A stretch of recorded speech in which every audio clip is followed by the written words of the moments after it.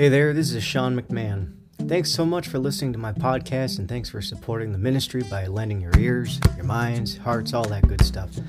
Don't be afraid to share this here message with a friend or a family member, even a stranger. Have at. It's not like it's gonna bite. These messages are recorded live at the Community Baptist Church of Gayhead in Aquina on Martha's Vineyard, Massachusetts, and the good old US of A.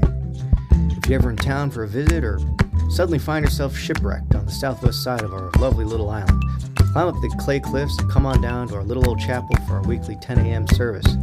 No need to wear anything special, just bring your special self. May God bless you.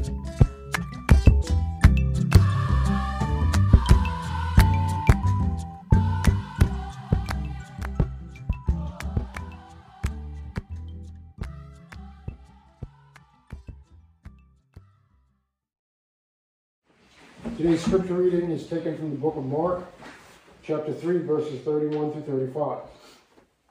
Then Jesus' mother and brothers came and stood outside. They sent some women to summon him, and a crowd was sitting around him. "Look," he was told, "your mother and brothers are outside, asking for you." But Jesus replied, "Who are my mother and my brothers?" Looking at those seated in a circle around him, he said, "Here are my mother and my brothers. For whoever does the will of God is my brother and my sister and my mother." The word of the Lord. Thanks be to God. Y'all knew it was the new year, right? No one missed that? Y'all caught it? 2022? Happy New Year. Okay. Did y'all know it's still Christmas? The Goths do. Yeah. 12 days of Christmas. It's a real thing. It starts on Christmas Day. And I think we're on day 9 or so, right? Day 9. So Jesus was born a week ago, is how we celebrate it. So I want to begin today's message with a few questions about Jesus' birth. Okay, so first question: raise your hand if you think that Jesus was the firstborn to Mary, but Joseph and Mary later had other kids. Raise your hand if you think that. Okay. I mean, it seems to indicate that. You said Sure that does. last week. Sure does. We talked about it a little bit. Okay, so second, raise your hand if you think Jesus was the firstborn. Raise your hand if you think Jesus was born into a family that already had kids from Joseph. Did Joseph have kids before he met Mary? Okay, no one thinks that. Okay, raise your hand if you think that after Jesus was born to Mary, she and Joseph never had any kids. No one thinks that either. Okay. All right, so here's our Bible study for the day. So the first question, I switched the first two accidentally. So the first question, whether Joseph had kids before Mary, okay? Well, if you voted for that, I don't think anyone did. This was a view in the earliest church, actually. It was very popular, and it was immortalized in a writing called the Proto-Evangelium of James, or sometimes known as the Infancy Gospel of James, and it's where we get a lot of our Christmas narrative. And it says that before marrying Mary, Joseph was once married and had children, but then his wife died. He became a widower, and there's a story for why Joseph ended up marrying Mary. And then at the end of the book, the author claims to be none other than James, the son of Joseph and the half-brother of Jesus, because you may have heard of James, the brother of Jesus. The bad news is the church condemned this story as soon as it was written. It's literally not meant to be taken as gospel truth. So that one had to be stricken from the record. They said, no, that's not true. So the other one is whether Joseph and Mary had other children. Between the two of them, it's a hairy question, okay? Because the Bible does say that Jesus had brothers and sisters. Right? We just read the passage. And the Bible at least names the brothers. It names them as Joseph, Simon, Jude, and of course James. James, the brother of Jesus. And it also names their mother, Mary. But here's the problem. It's not Mary, the mother of Jesus, that's named as their mother. It's a woman named Mary, the wife of Clopas or Cleopas, okay? Matthew chapter 27, verse 56 says that at the crucifixion, standing at the cross, is Mary, the mother of Jesus. There's the mother of James and John Zebedee. There's Mary Magdalene, and then there's Mary, the mother of James and Joseph. John chapter 19:25 describes the same scene, but it names Mary, the mother of James and Joseph, as the husband of a man named Clopas, not Joseph. And it says that this Mary is the Virgin Mary's sister. So that would make James and Joseph the cousins of Jesus. Okay? And in the first verse of his epistle, the epistle of Jude, in the very first verse, he says, I'm James's brother, by the way. Now, if Jude were actually Jesus' brother, he'd probably say that, right? But he didn't. He said, I'm James's brother. Okay, that's why it's hairy. It's a little confusing. And as for Simon and these sisters, no other words in Scripture, okay? And here's where it also gets more confusing, because the Greek word used to describe these brothers and sisters, it's adelphoi. Adelphoi. This word is also used to describe the relationship between Jacob and Laban and Abraham and Lot, who are not brothers in Genesis, right? They're nephews and cousins of one another, okay? This is why the earliest English translations call them brethren, not brothers, brethren. It's a little simpler to call them that. So technically, the winners of the pop quiz are people who said that Joseph and Mary never had children, only because for lack of evidence otherwise, right? It does say his brothers and sisters, but it never says that it's the children of Joseph and Mary. We never get that in the Bible. That's probably why there's such an old tradition that Mary was always a virgin. That's most likely where that comes from. But here's the deeper question anyway. Let's just say that that's the case. Joseph and Mary never had children. Jesus didn't have any half-siblings, okay? Was Jesus therefore an only child? If so, that's the question that we're going to really examine today. That's the spiritual question. Was Jesus therefore an only child? And the answer is no. No, and here's why. Because of a promise Jesus made. A promise. And he says, whoever does the will of God is my brother and my sister. That he makes crystal clear.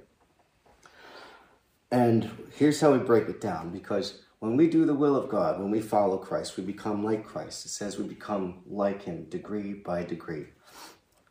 It's equally true that in doing the will of God, the Son of God became like us, right? In doing the will of his Father, he suffered as a mortal man. We read that all over Scripture. And through his suffering for righteousness' sake, Christ became like us. And more than that, he became perfect, is what the book of Hebrews says.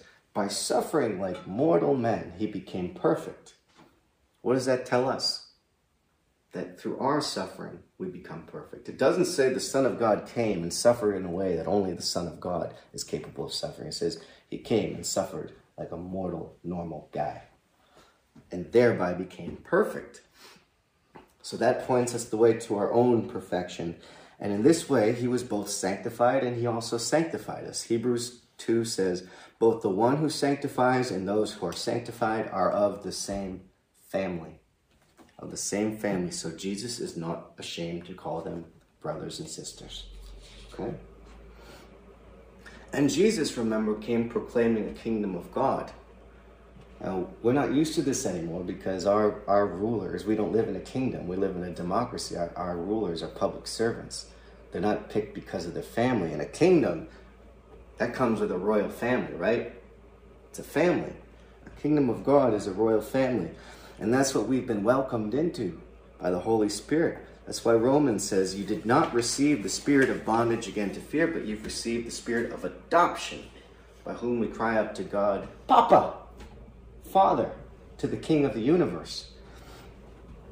So I want to emphasize that we're part of a royal family, right? That's what Scripture talks about. And therefore, we have to talk about this thing that we really don't talk about enough in church, that Jesus, who is the Lord, right? Who is the Messiah, who is the Son of God incarnate. He's also our brother. Jesus is our brother. Dare I say, we are closer brothers and sisters to Jesus in the spirit than James, Joseph, Jude, and Simon were in the flesh, right? If we do the will of his Father, like he says in that passage earlier.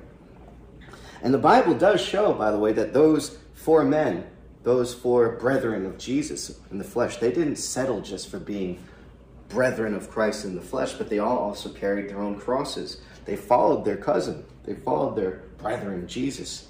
And in so doing, they became more than just brethren in the flesh. They became brethren in the spirit, according to promise, okay? That's what being born again is all about. With men in the flesh, it's impossible to join the royal family of the kingdom of God. And I mean this in the most straightforward and fleshly way. If the kingdom of God and Jesus were merely just flesh, right? Jesus was the heir to the throne of David. He was the heir to the throne of David. He was part of a royal line. And in his generation, he had no competitor in that line. And he didn't have a successor because he didn't have children, okay? So he was the end of the line, okay? There's no earthly way for anyone to become a son of David in that kingdom of God. That's kind of why Jesus told Nicodemus, no one can see the kingdom of God unless he's born again. And Nicodemus says, what do you mean? I can't exactly crawl back into my mother's womb again to be born again, to be born a son of David, into the kingdom of David, the kingdom of God, right?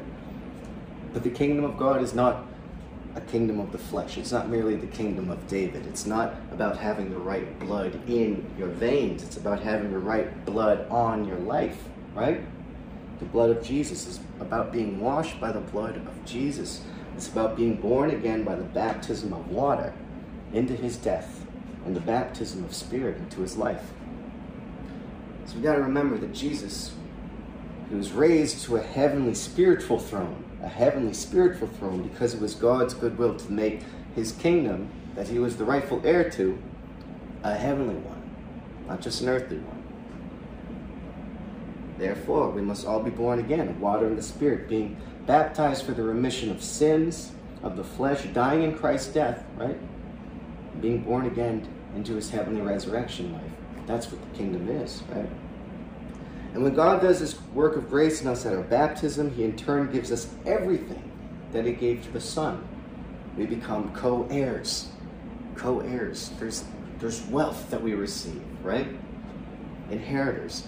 That includes the throne of David. And we become, through the grace of baptism, not just sons of David, though. We become the sons of God himself. Sons of God himself. We become the brothers and sisters of Jesus Christ. Okay? Have you thought about that much? That you're actually part of an ancient royal family. You're part of an ancient royal family. You've been adopted into the line of David also. Okay? Well, now you know. Now, you got to remember what this life in the royal family is all about, okay? It is first and foremost a priestly vocation, okay? Priests make sacrifices. Your sacrifice is yourself, your body, your energy, your time, and every sacrifice when you're a priest is offered through fire. And your flame is going to be love, okay? In Buckingham Palace, maybe life in the royal family is all about, meeting with your financial advisor, some political maneuvering, learning to wave like this and cover up a few inconvenient, horrible scandals here and there, right? But in the palace of Jesus Christ, that's not so. Your financial management will consist of generosity, charity, the shedding of grace, right? And your political maneuvering will be peacemaking in your community. Instead of learning to wave your hand like this, you're going to be shaking hands, and you're going to be bringing hands together, holding hands in song, laying on hands in healing, right? And to give comfort and to aid in people's labors. And instead of that devious art of concealing scandals, you'll be putting into action the angelic art of loving deeply, because love covers a multitude of sins. You've heard that one before?